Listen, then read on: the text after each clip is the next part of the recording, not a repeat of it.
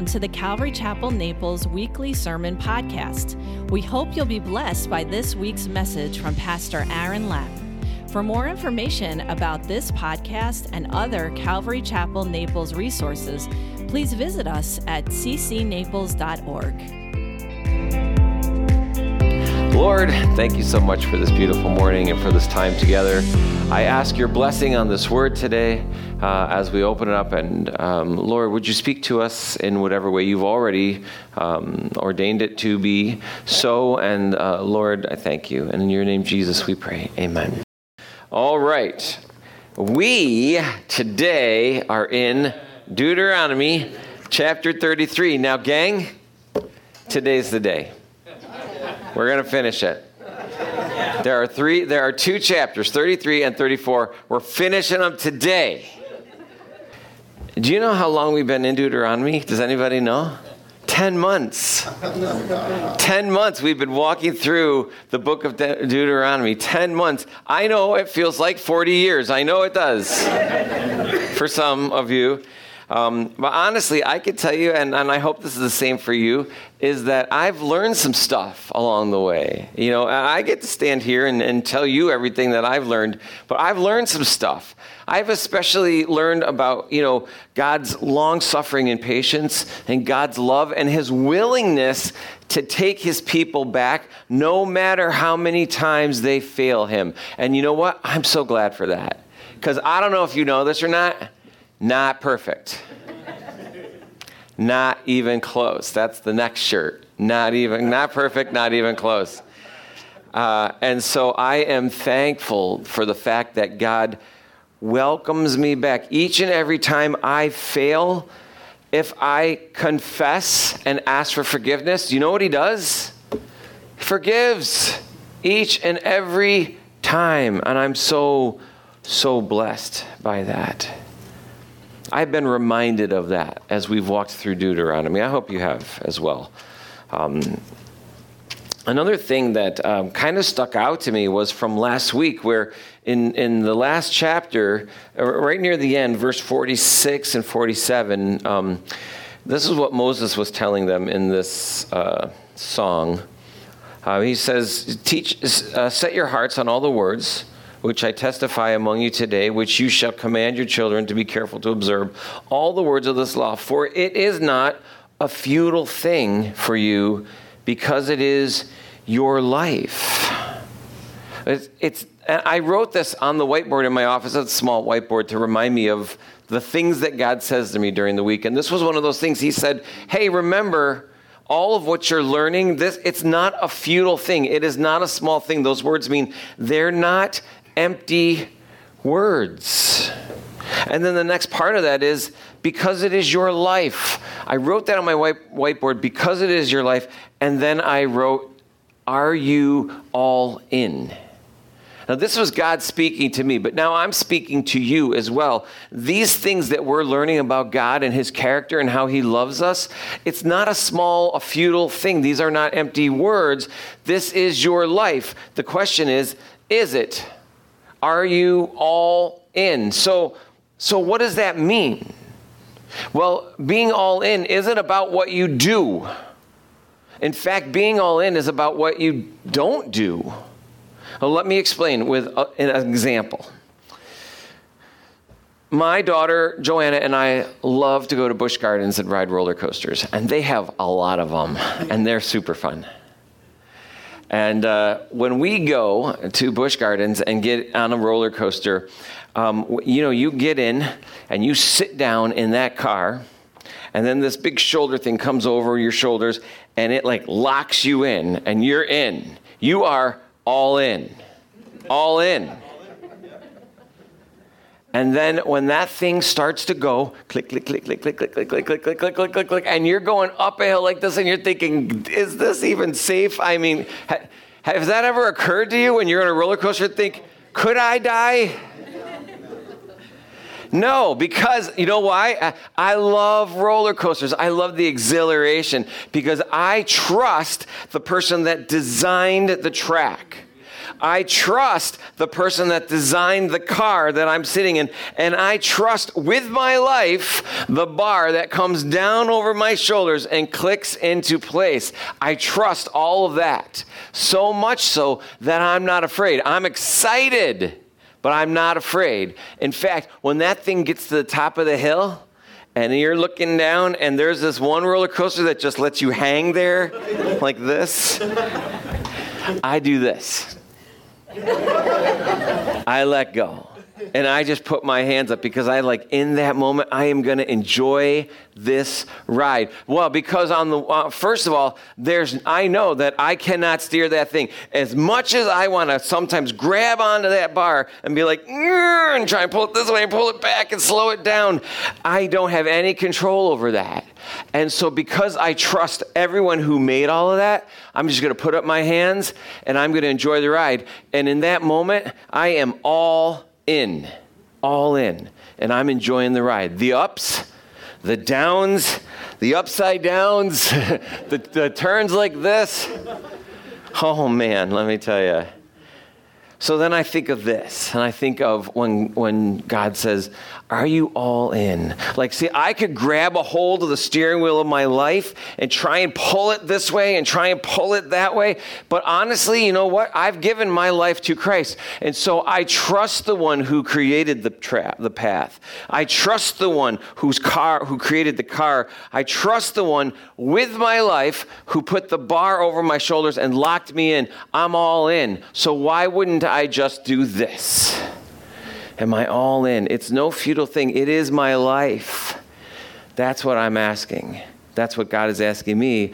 That's what I'm asking you. Are you all in? Are you ready? Now, sometimes the click, click, click, click, click, click, it's not fast. It's not exhilarating. It's slow. It's even mundane as you're clicking up. And some of them go really, really long up there. And so sometimes, your life isn't completely exhilarating and exciting. Are you all in then? Sometimes your life goes whoosh down a great big hill and it's scary, but are you all in right there? Sometimes your life is upside down, but are you all in that moment? It's not about what you're doing for God. It's about being completely surrendered to God. In case he says, I've got something exciting for you today. Or maybe he says, you know what? Today, I want you to just be still.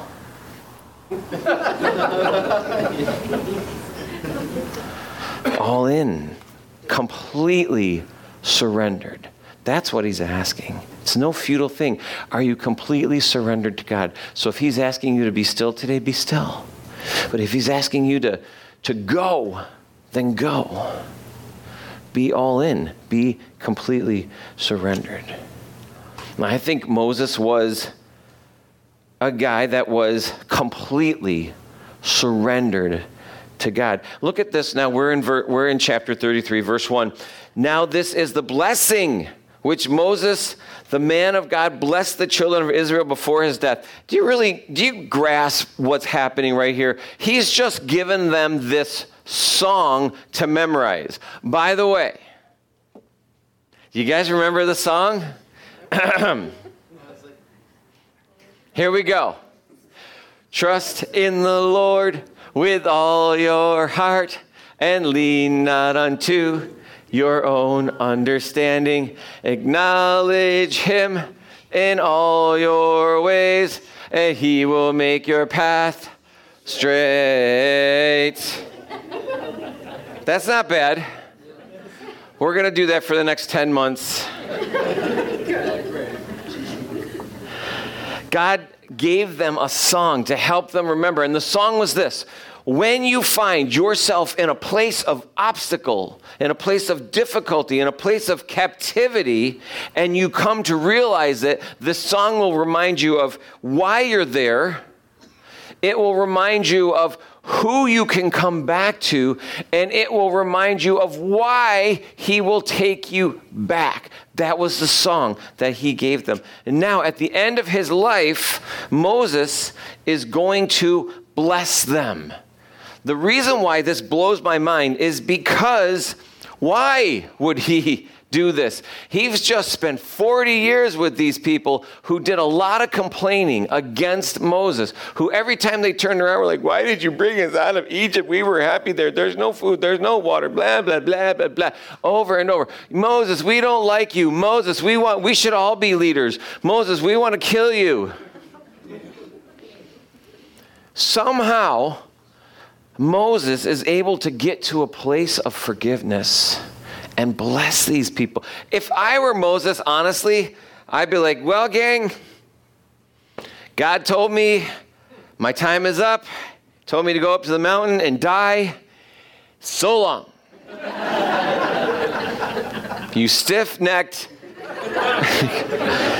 Moses forgives and blesses. How do you do that? Do you know how he does it? Because he is all in. He is completely surrendered to God.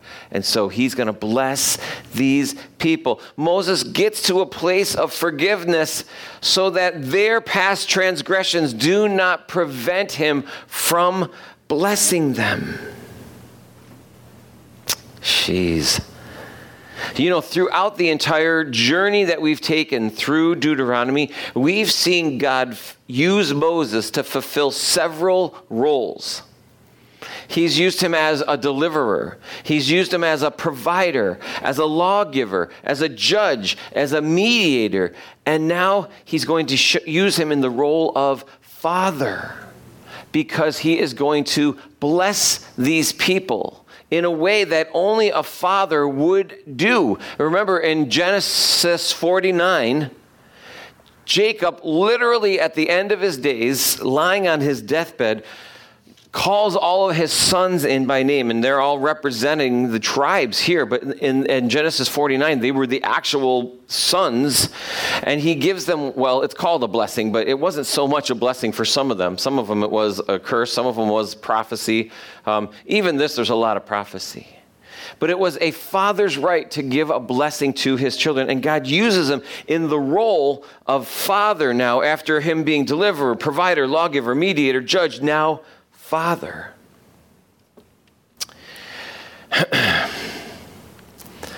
And Moses, in this role now of father, has come to a place of forgiveness, even after all that they have put him through. And again, all of these roles that God has used Moses to fulfill are all also representations of God himself to his people. God is the deliverer. God is the provider. God is the lawgiver. God is the judge. God is the father, the one who blesses, the one who forgives, even though they and we have transgressed over and over and over again. Some of you on your way here this morning, you're all looking at like,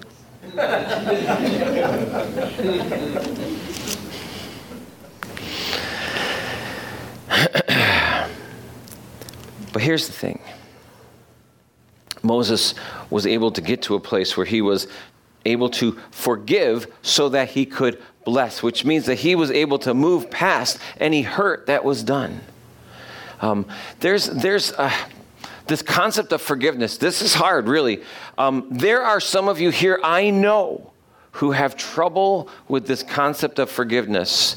You have trouble understanding that although you have transgressed against God, although you have sinned and also confessed and know that the word says that he's forgiven you, you still struggle with feeling condemned, feeling like, how could God forgive me all these times? And I keep doing the same thing.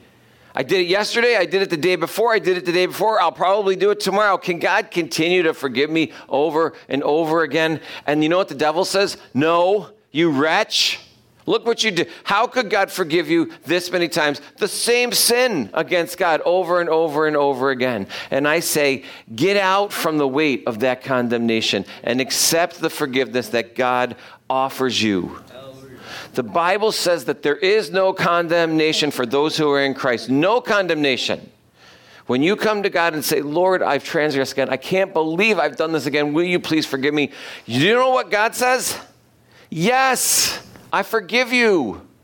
In fact, you know what else he says? And now I'm going to take that sin that you confess and that forgiven sin, and I'm going to throw it into the sea. Get rid of it. I'm going to separate it from you as far as the east is from the west. Whichever. I don't know. As far as the east is from the west. Do you know why God uses east and west instead of north and south? It's really clever. God is really clever. You can never stop going east. If you got in your car or an airplane or some other magic carpet and followed your compass east, you could go east forever. If you were going around the globe, you can always go east. It never stops being east. If you turn around and go west, it will always go west. You'll never stop going west. If he used north or south, when you start headed north, eventually you're going south. Their compass changes. So eventually your north becomes south. They meet. East never meets west. You can always go east. They'll never touch. Isn't that cool? Does God know his own creation? He's like, I can't use north from south because then they'll meet. I have to use east from west. I'm going to separate it from east from west, meaning they'll never meet. Get out from underneath the condemnation that you're putting on yourself because you feel like, how could God keep forgiving me? If you confess, he is faithful and just to forgive you. Stop condemning yourself because you think, oh, I sinned again. God can't possibly forgive me again. It says that not only does he separate it east and west and throw it into the sea and all these great metaphors, he also says, I remember it no more. I remember it no more. He's not saying I've forgotten. He says, I choose not to remember your sin once you've confessed it. God saying, I'm not holding it against you. Why are you holding it against you? Get out from underneath the weight of sin that you've been forgiven. Now, if you're feeling really condemned about sin, maybe it isn't. Maybe it's because you haven't confessed it to him. And he's convicting you, but he's not condemning you. If you confess it, he forgives you. Get out from underneath the self-condemnation of sin, even if it's the same sin that you're facing on a regular basis. Now, the other side of that coin is the idea that maybe you need to forgive someone else. A lot of us struggle also with the idea of like, well, but you don't know what they did. I know I don't know what they did. No, I don't. No, but you could tell me later. No. Don't tell me. You don't have to tell me. But God already knows. But God is saying, look, I've forgiven you. You forgive them. You forgive them. Don't struggle with or don't be underneath the weight of having sin, unforgiveness in your heart. And here's the thing. God said, like, when you confess your sin and I forgive you, I choose not to remember it anymore. You need to do the same. Well, I'm not God. I've heard this. Well, you don't know what she did. I've forgiven her, but if you say to me, well, I've forgiven her, but you haven't. You haven't forgiven them. You're holding on. Do you know what it says in 1 Corinthians 13? It's the love chapter, right? In 1 Corinthians 13, the love chapter, part of it is love is patient, love is kind, all those things. You know what love is? Love does not keep a record of wrongs. Love does not keep a record of wrongs. That means that if someone comes to you and says, I'm really sorry, would you please forgive me? You say, yes, throw it in the sea. Throw it in the sea, because you know what happens is we're like, well, I forgive you this time, but I'm not going to forget it. Putting it right back here. I'm going to think about it often. It's going to eat me up inside until I'm a bitter, horrible, tied up person. But you seem to be completely fine. I think that's the thing that drives people crazy. Because some people have embraced forgiveness, right? And they'll be like, oh, I'm so sorry. Would you please forgive me? And we're like, all right. And they're like, woohoo! And you're like, wait a minute. No, be more sorry.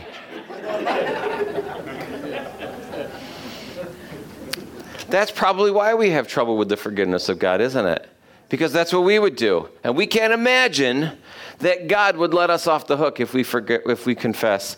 We think that God is like, all right, but I'm watching you extra close. I mean, this is verse 1 so far. Verse 1.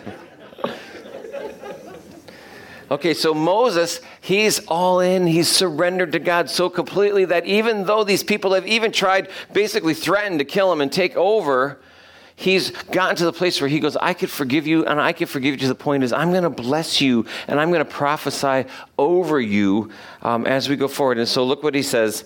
Verse 2, and he said, the Lord came from Sinai and dawned on them from Seir, and he shone forth from Mount Paran, and he came with 10,000s of angels. From his right hand came a fiery law for them. So he reminds them that when they first came in and God came to the Mount Sinai with fire and clouds and thunder, and it says, and trumpet sounds, and he delivered to them verbally the law. Remember this? If you were here, we went over this. Literally, he spoke to them all of the law, and they were very afraid, and they said to Moses, please don't let God speak to us anymore. We're going to have a heart attack.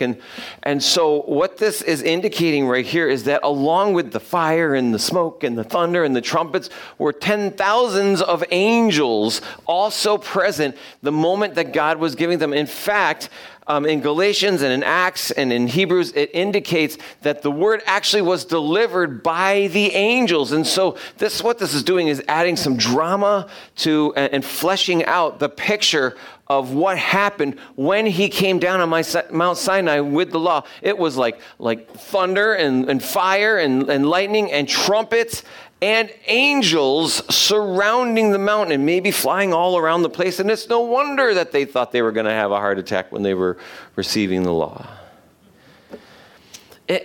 I wonder, because there are several places in the Bible, specifically Matthew, 1 Thessalonians, and Revelation, that talk about God's return being announced by the sound of trumpets. And you know, I don't think that means there's a brass section like, I think, it's their best way of trying to explain the sound that accompanies this.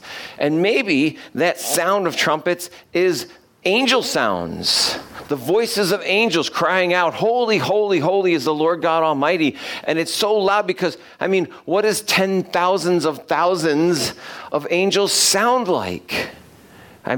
Maybe their best attempt of explaining it sounds like trumpets. And they were talking not about brass instruments, they're talking about ram's horns, which just a second, maybe 10,000s of those are, I don't know. Anyway, think about it. Get back to me later. Yes, it says in verse 3, he loves the people. All his saints are in your hand. They sit down at your feet. Everyone receives your words. Moses commanded a law for us, a heritage of the congregation of Jacob, and he is king in Jeshurun. When the leaders of the people were gathered, all the tribes of Israel together. Now, I'm not going to spend an enormous amount of time going through line by line the comparison between what Jacob blessed and what they blessed, although it is a very interesting study, and maybe worth spending some time going back between Genesis 49 and what Jacob blessed these sons of his and what then Moses is going to say about the tribes. I'm going to hit a couple of interesting points as we go through, but maybe at another time you can, if you're looking for a study to do on your own, just get a good commentary and read through what they're saying about. The ones that I read are kind of all over the place. And so I'm not sure there's any one real commentary, but there's some really interesting things. So let's go through. He says in verse 6, let Reuben live and not die, nor let his men be few.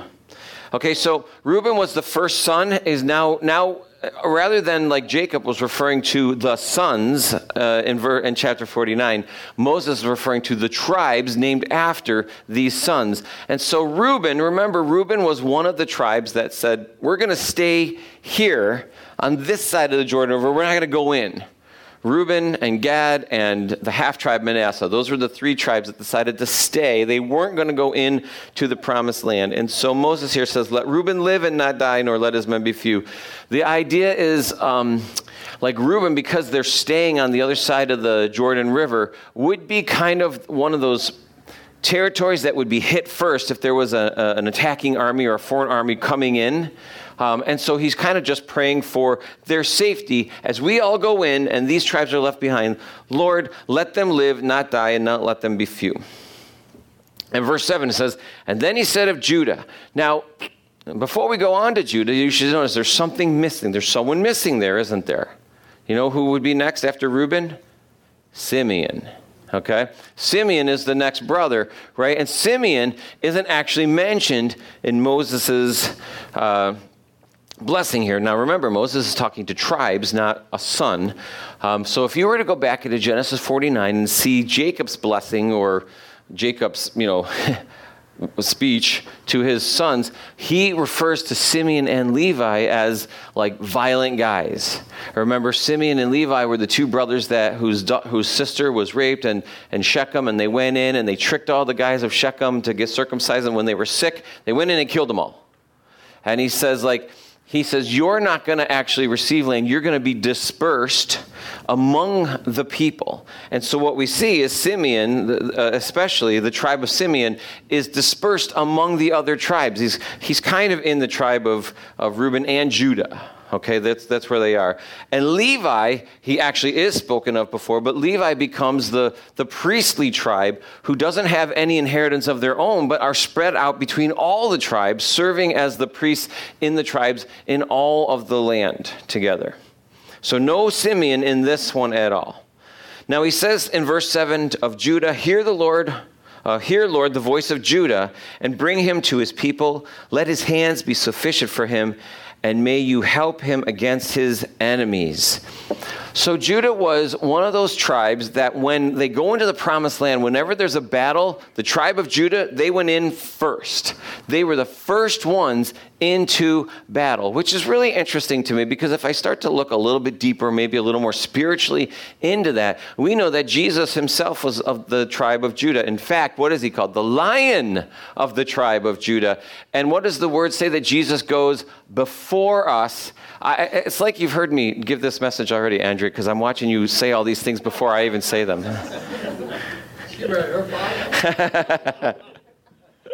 If I forget, I'm going to look at Andrea, and she's just going to remind me of what I'm saying. Jesus is the Lion of the tribe of Judah, and it says that he goes before us to fight our battles. And so I see, wow, this is very prophetic, not just of the tribe who would go into battle before, but of Jesus, who is the Lion of the tribe of Judah, who goes before us fighting our battles. Again, Moses is very prophetic in these blessings, and I'm not sure if he knows it or not, but we get to look into this and see.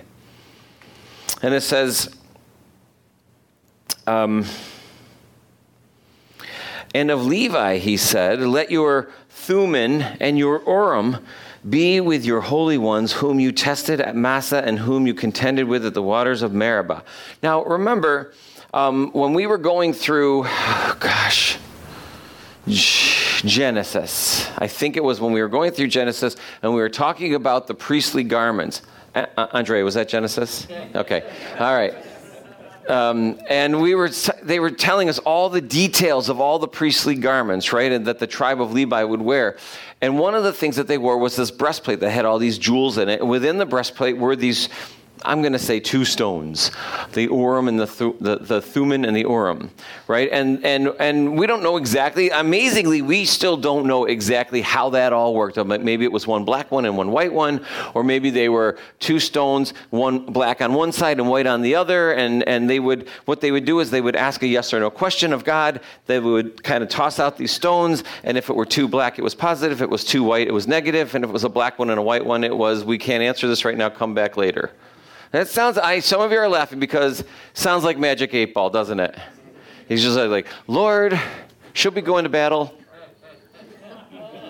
Decision unknown, come back later. Like, okay, but essentially, that was the method that God had given them to discern his will and his wisdom.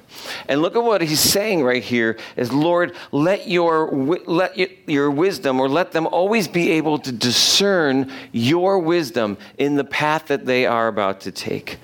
That, you know what? I want that. I want that too. Lord, that's a prayer for me too. I hope that's a prayer for you as well. Lord, let your wisdom always dwell in me so that I can discern your path for me. Which way should I go? Left? Should I go right? Should I stay? Should I wait? Lord, let the discernment of your wisdom always be upon me as well. And then he says, who says of his father and his mother, I have not seen them, nor did he acknowledge his brothers, or know his own children, for they have observed your word. they were very dedicated. The Levite tribe was very dedicated to the service of the Lord, to the service of the temple, and to the service of the people. They were about what it was that they were called to do. When I read that, I am reminded of Jesus' words in Luke where he says, if anyone comes after me, they must hate their mother or their father, their brother or their sister, yet their very life. And you understand, and I'm sure many of you, understand what Jesus is saying. He isn't saying to be a Christian, you have to hate your parents or you have to hate your family. But what he's saying is you have to put me before them. Me before them. That's a message that we see. Like, what did God say was the definition of idolatry? Anything taking the place in your heart before me, in place of me. Right? And so he's saying the same thing to them. Here, he's saying this is what they did. They were about it. He's saying, if you want to be a follower of me, you need to put me in front of anyone else in your life. Your mother, your father, your brother, your sister, even your own life. You need to be completely surrendered. You need to be all in. This is my symbol for all in for the rest of the morning. All in. And it says, and they shall teach Jacob your judgments and Israel your law. And they shall put incense before you and a whole burnt sacrifice on your altar. Bless his substance, Lord, and accept the work of his hands. Strike the loins of those who rise against him and those who hate him, that they rise not again. Of Benjamin, he said, the beloved of the Lord shall dwell in safety by him who shelters him all day long, and he shall dwell between his shoulders. I find it very interesting that Jerusalem, the holy city, is actually in a Benjamite territory. So when he says that the Lord shall dwell in safety by him, it reminds me that God said, within this region that I'm giving to Benjamin, the one that I do care about, is my holy city, Jerusalem. And of Joseph, he said, blessed of the Lord is the land, is his land, with the precious things of heaven, with the dew and the deep lying beneath, with the precious fruits of the sun and with the precious produce of the months, with the best things of the ancient mountains, with the precious things of the everlasting hills, with the precious things of the earth and its fullness and the favor of him who dwelt in the bush. Let this blessing come on the head of Joseph and on the crown of his head of him who was separate from his brothers. His glory is like a firstborn bull, and his horn like the horns of a wild ox. You know what? It just occurs to me. There's two things in this as I read this. The word precious. He uses it over and over again. Moses uses the word precious, and the Lord of the Rings has kind of ruined the word precious for me. He's like, precious. But it is a very special word that God uses very specifically in the life of Joseph. If you know the story of Joseph, he wasn't the oldest brother. He wasn't the youngest brother either. He's kind of in that middle. He's like a middle child. He was on the younger end, but still a middle child. And when it talks about them, like his glory is like a firstborn bull, you know that he wasn't firstborn in his family, and his brothers, sold him into slavery. He ended up in prison and then in Egypt, where he was basically lifted up to a place or position of what you might say was a firstborn. Now, he wasn't Pharaoh, but he was second to Pharaoh only in Egypt. And so the Lord looks at him and says, precious is the produce of the month, precious the things of the everlasting hills, precious things of the earth. Let's start using the word precious more and more. How about?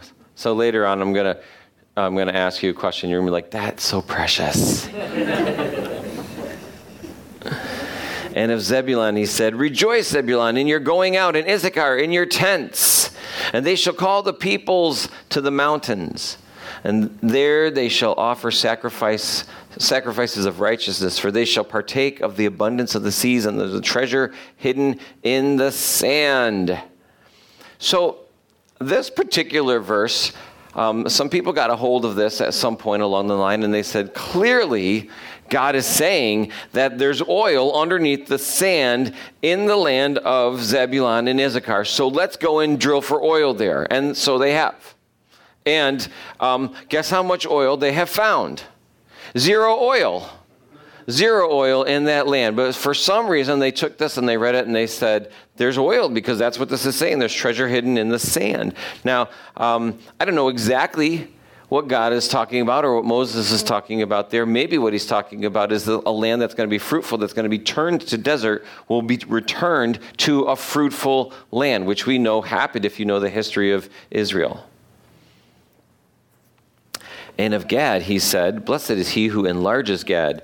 He dwells as a lion and tears the arm and the crown of his head. He provided the first part for himself because a lawgiver's portion was reserved there. He came with the heads of the people. He administered the justice of the Lord and his judgments with Israel. Again, I'm sure there's like just a myriad of wonderful symbolic things in there that you will find for yourself when you study that. And of Dan, he said, Dan is a lion's whelp. He shall leap from Bashan. Pretty short blessing for Dan there. Poor Dan. He's a lion's pup. It says that he was in this land here, and at some point what we know of Dan's history is that he's here in this southern land, and at some point, for some reason, he moves the whole tribe up to a northern part of the land, and that's very prophetic. He leaps from one place to the next. Of Naphtali, satisfied with favor, full of the blessing of the Lord, possesses the west and the south. Now this one I like. Satisfied, full of blessing. Maybe it's just me, and maybe it's because it's getting near lunchtime. When I can't help to think about when I read this, the idea of being satisfied and full. Like, you know, when you go out for a nice meal and it's just like, you know, it's like a 70-ounce steak. That's before cooking. And it's like, you know, vegetables and potatoes and all this good stuff. And you're just like, oh man, and it's so good. And you're thinking, I should stop eating this, but I just can't. I can't. It's so yummy and cooked just right. Man, you guys good? We're done? And you're just so satisfied and you're full and you're just like, oh my goodness, I'm so full. And then they bring out the dessert tray and you're just like, oh, it looks so good, but I'm full. I'm full. I'm satisfied. That's the feeling I get when I read this. Oh, Naphtali, satisfied with favor and full of the blessing of the Lord. Now, this is what I know. Okay, that the land that Naphtali was given was the land right around the Sea of Galilee. And right around that area, the Sea of Galilee, was where, what, Andrea? No, I'm just messing with you. Is where Jesus did most of his teaching and most of his work, right around that region of the Sea of Galilee. And so that region was full of the blessing of the Lord. Isn't that amazing that Moses really was prophesying? But it is that idea is like I want to be filled up and satisfied with the blessing of the Lord, not with a 70-ounce steak, because you know what happens like later on, you're just like, oh, I ate too much. Oh, I'm so sick. But you're never going to feel sickly full from being full of the blessing of the Lord, of the presence of the Lord, of the teaching of the Lord. I want that too. So I'm just picking out the couple that I want as I go through this blessing. And of Asher, he said, Asher is most blessed of sons. Let him be favored by his brothers and let him dip his foot in oil. Again, this is another one of those verses where they read and they were like, okay, we didn't find any oil in the sand, but clearly we're in the wrong spot. We need to go down to the land of Asher because there it talks about that he's dipping his foot in oil. So there must be so much oil that as they're walking along, they're just walking through it, which is so stupid, by the way. And I'm not making this up. This is for real. People have said this. But this isn't talking about petroleum. This is obviously talking about olive oil. We talked about the olive groves that were present even last week, and the idea that God was saying, I'm blessing you with honey from the rock and oil from the stones, and this idea that this abundant blessing that God had poured out for them, and he's blessing Asher, which means happy. His name means happy. Happy and most blessed is him of the sons. It says, your sandals shall be iron and bronze. Now, that's a good thing. It doesn't sound like a good thing. I'm sure some of you ladies know what it means to wear shoes that feel like iron and bronze. But this is a good thing. It means sturdy, steadfast, planted.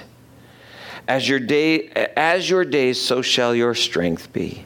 In 26, it says, there is no one like the God of Jeshurun. There is no one like God, first of all. There is no one like God is a statement that Moses is saying to them. There is no one like God. It's such an important statement because we know that one of the biggest challenges that they have had and will continue to have is replacing God with other smaller gods. And so again, he reminds them, there is no one like God or the God of Jeshurun. And I like this part too because last week we said Jeshurun was a kind of a sarcastic nickname, meaning the upright one who had gotten everything he needed and didn't need anything more, so he thought, and became fat and lazy and obese, it says. But here, Moses is using it in the blessing to say there is no one like the God of Jeshurun, no one like. And what he does is he redeems the name Jeshurun, so that it is no longer a sarcastic name, but something to be looked at as saying God is connected to, God redeems something that was once not a great thing. It now has become part of the blessing included with the God. And that is so consistent with the message of the Bible of taking something that is worthless and not great and God redeeming it. Because guess what? That's you. That's me. Something that was not worthy of God that he took and redeemed. But he did not here redeem it because of the redeeming qualities, because of the things that they had done to all of a sudden be redeemable. He did it because he loves them and he's God. And that also is true for you and for me. There's nothing good that God would say, hey, that guy's awesome. I want him on my team. No, he says, I'm going to redeem you because I'm God, because I love you, and I will redeem you, not because you're redeemable, or not because you are so amazing that I just can't go on without you, but because I love you. He goes on and he says, who rides the heavens to help you? And in his excellency on the clouds, the eternal God is your refuge, and underneath are the everlasting arms. Man, I love the image of everlasting arms. You know what everlasting means, right? Like it doesn't end. Everlasting goes on forever. So think about the everlasting gods. But maybe you're thinking about the everlasting God, arms of God like this, stretched out as far as it could be this way and this way. But see, I see the everlasting God, the arms of God like this, like a circle that never ends. God's arms wrapped around me in everlasting arms. You see, the thing is, like, some of you are still here. Now, Jesus did this so that he could do this. But you got to get beyond this. You got to say, yep, he went to the cross for me. He went to the cross and he died for my sins. And now I'm forgiven. And now I'm here. Get out from the condemnation of feeling guilty because Jesus went to the cross for your sins, and accept that forgiveness and accept him as your Savior and be embraced in the everlasting arms of Jesus Christ and be held. Right? If you're feeling guilty, come into the gratitude of the everlasting embrace of God. Amen. It says that he will, look at the promise. He will thrust out the enemy from before you, and he will destroy. And then Israel shall dwell in safety. The fountain of Jacob alone and the land of grain and new wine, his heavens shall also drop dew. Happy are you, O Israel, who is like you, O people, saved by the Lord. The shield of your help and the sword of your majesty, your enemies shall submit to you, and you shall tread down their high places. What a blessing that Moses pours on them at the end of his life, able to get to a place of forgiveness so that he can bless them. He is not hindered by their stubbornness, their transgression, but he's forgiving them. Now it says, then Moses, we got scads of time. All right. Then Moses went up from the plains of Moab to Mount Nebo to the top of Pisgah, which is across from Jericho, and the Lord showed him all the land of Gilead as far as Dan, all Naphtali, and the land of Ephraim and Manasseh, all the land of Judah as far as the western sea, the south and the plain of the valley of Jericho, the city of the palm trees as far as Zoar. So he takes Moses up to the top of this mountain and he says, look, Moses, look at all this land. But I find it very interesting that rather than to say, look from that river to that river and this sea to that mountain, he uses some geographical landscapes, but what he does is he defines the land by the people or the tribe that he has already given it to, even though they haven't gone in yet. And I just love the idea that it's more about the people that God is calling into the land than it is about the landmarks or the rivers that he could define the land by. He has done that. We've seen it in Exodus and Genesis where he talks about the land in terms of this river and that sea and this mountain. But here he's talking about the promise and the promised land and the people. He defines it by the people that he's giving it to. And that really helps me to understand the idea that God is about people, right? God is about the people that he's created and giving his creation to, rather than the mountains and the streams and the rivers. Also, by the way, they haven't gone in there yet. This is just a promise, but God already sees it. That's Naphtali's place, and over there is where Manasseh's going to be, and over there is, Dan. They won't be there for long because they're going to head north to Bashan. We already read that. But anyway, that's what he's showing them. And then the Lord said to him, this is the land of which I swore to give to Abraham, Isaac, and Jacob, saying, I will give it to your descendants. And I have caused you to see it with your eyes, but you shall not cross over there. Boy, oh boy, God's really driving that point home with Moses. Like, Moses, you're not going in. Now we know, the thing is, like, in Deuteronomy chapter 3, Moses actually goes, it's indicated that Moses goes to God and says, can I please go in to the promised land? I know I transgressed, and I know I'm in trouble. They made me do it, but I'm in trouble. He says that. He was like, God's mad at me because of you, is what he says to the people. He says, God, can I please go in? And God says, Moses, enough. I'm not going to talk to you about this again. You're not going in with the people. You will not lead the people in. And so Moses says, God, can I please go in? And God says, no.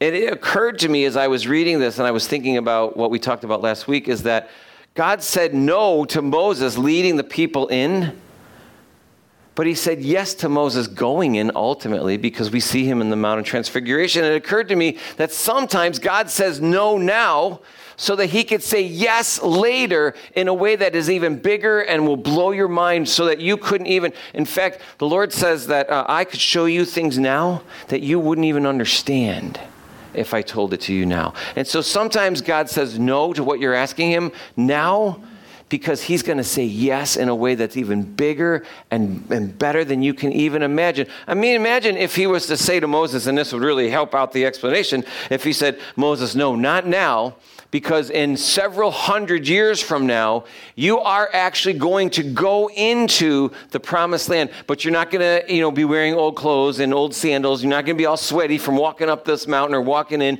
You're not going to have to worry about these complaining, stiff-necked people. You're actually going to go in a glorified form with your friend Elijah and Jesus in glowing light from heaven on the top of the mountain. And isn't that better?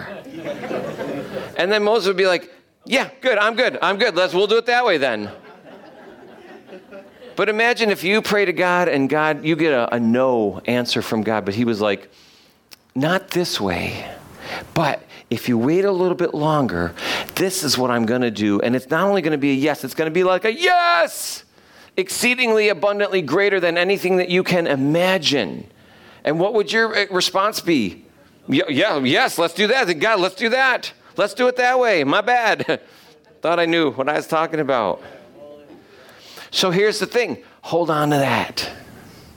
Hold on to that. You know, we pray for healing. Lord, I want to be healed. 100% I want to be healed. And God says, you know what? I'm going to heal you on this side of heaven, over here. You know, maybe he'll heal us here. Maybe he'll heal you here. But maybe he'll heal you on that side of heaven. And you'll be like, I'm good.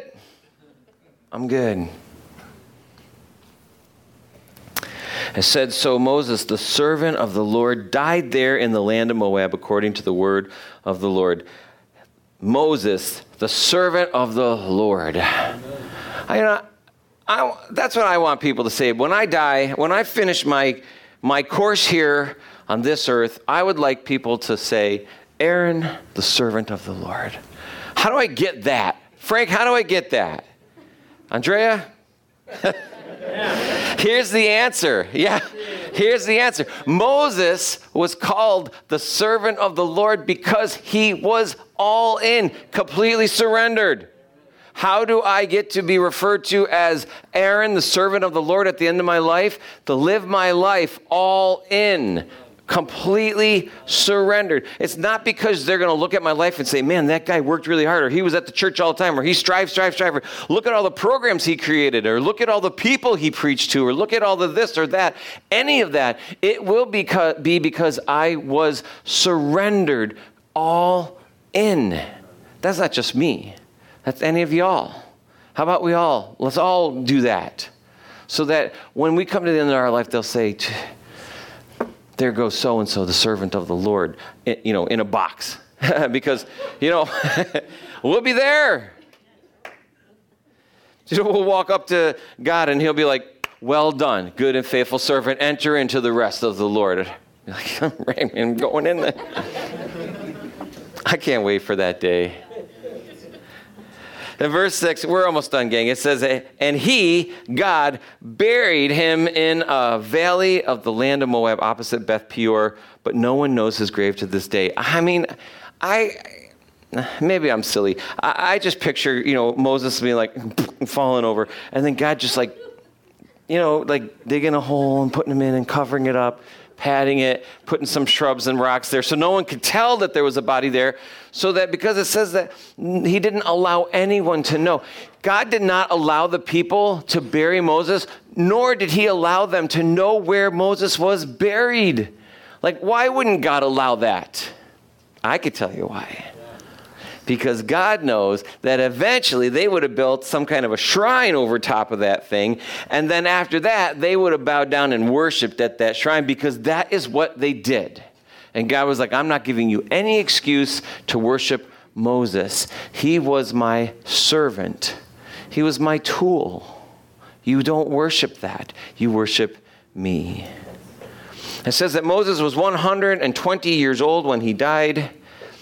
And his eyes were not dim, nor his natural vigor diminished. It wasn't that he was worn out.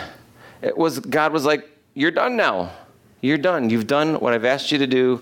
You're done. 120 years old, and he was still in really good shape. It was like the Moses diet.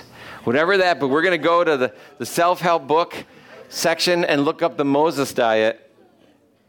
And it will be... It's bread and water, basically, is what it is. Bread and water. But the bread, it was manna. You know what they did with that? They mashed it up and they made a paste and they deep fried it in oil, is what the word says. It was like donuts. Literally, it was like water and donuts, is what they were. 120. And the children of Israel wept for Moses in the plains of Moab 30 days. So the days of weeping and mourning for Moses ended. Now Joshua, the son of Nun, was full of the spirit of wisdom, for Moses had laid his hands on him. And so the children of Israel heeded him and did as the Lord had commanded Moses. But since then there has not arisen in Israel a prophet like Moses, whom the Lord knew face to face, in all the signs and wonders which the Lord sent him to do in the land of Egypt, before Pharaoh, before all his servants, and in all his land, and by all that mighty power and all the great terror which Moses performed in the sight of all Israel. Done. done. What an amazing journey through the book of Deuteronomy. Amen.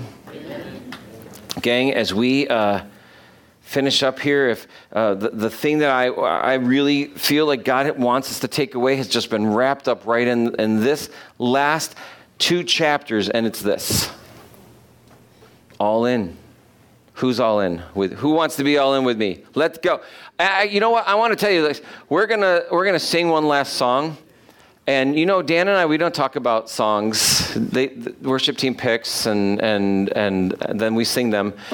I noticed at the 9 o'clock that the words to this last song, just pay special close attention to the words of this last song that we're going to sing in connection to being all in, being completely surrendered. Amen? All right, let's pray. Lord, thank you so much for this journey through the book of Deuteronomy. What a blessing it has been. Lord, I pray that through this time that we have come to know you on a level that was different than before we started. Lord, that we have begun to see that you are amazing. Lord, that you are compassionate and kind and long-suffering and loving and faithful, and all of your ways are just and righteous. Lord, I pray that we would embrace that. Lord, I pray that we would embrace forgiveness as it is explained to us in your word, Lord. That we would not live in the condemnation of our sin. If we've confessed it, it's forgiven. Lord, thank you. Lord, I pray that as we go out of this place today, that we would contemplate what it means in our own individual lives to be surrendered, to be all in. Lord, that we might be used however you would use us. We would rest when you say to rest, and we would go when you say to go. Speak when you say to speak, and be quiet when it is time to be quiet, Lord. Thank you, Jesus. Lord, we pray this in your name. Amen. Amen.